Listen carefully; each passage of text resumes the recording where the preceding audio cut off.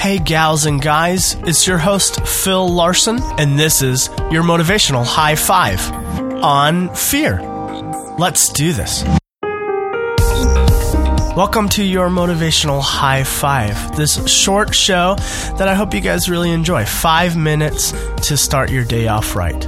More information at thestoryshop.tv/podcast. Let's get right into it. Today, I come to you fearful. You know, on episode 11 on excellence, I talked about selling myself short. I think a lot of that, the reason is because I'm a fearful person. And what I'm finding more and more, and I think is true, as far as I know so far, when we fear, we live in the future. Even if it involves something in our past, we fear it will be found out or that we'll have to confront it in the future. And when there's something coming up or there's a good opportunity coming up and we're reluctant to commit, well, we say, if only I can know what will happen, I don't have to be then afraid of the future.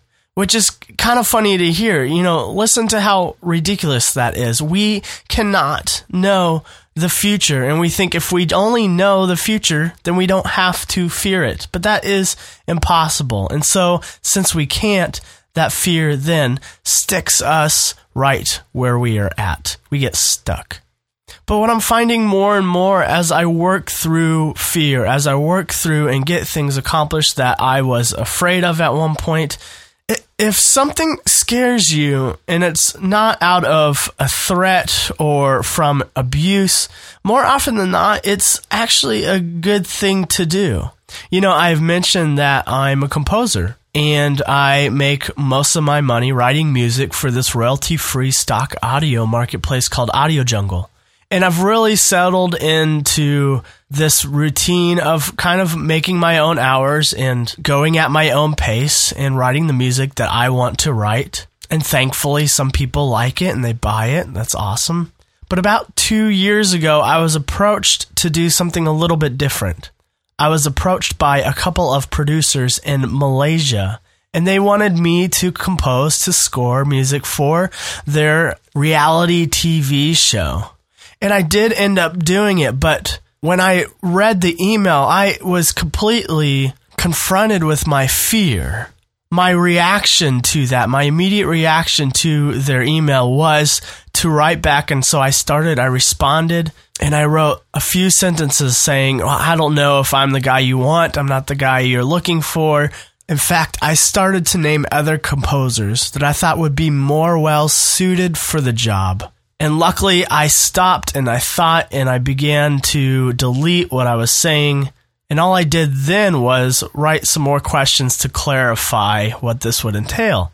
And I would find out later as they told me, hey, we've looked at 100 composers and you're the one that we wanted. You see, our response to fear can be detrimental to our future when we respond as an immediate reaction. And we don't let ourselves to sit with it and process it first before responding.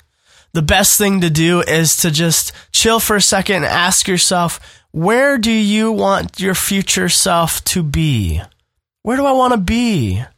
And is this something that is any way helpful to that dream? And when I did that, the fear then became worth it. Well, as I mentioned at the beginning of this episode, I am fearful today, and I come to you fearful because I start scoring the next season of this TV show. And I'm fearful because we have a tighter time frame, and we have 2 months to score an entire TV season, and that's kind of ridiculous. But I do remember that last time it went so well, and though I am fearful, I know it'll be worth it because it was worth it last time. This wonderful quote puts things in perspective. The quote is, "The longer you wait for your future, the shorter it will be." The future is scary, but that's okay. We can't wrap our heads around it. We can't know it. It hasn't happened yet. If this thing that scares you is ultimately helpful to where you want to be, go forward. And as always, at the end of the episodes, we tell ourselves some positive things as a way to counteract the negative things that have been told to us. And research tells us that these positive things, when reinforced enough, they stick. And the way we do that is we look at ourselves into this reflection of ourselves and we speak positive things. And so today, will you say this? I can walk into my fears to face the future I have dreamt for myself.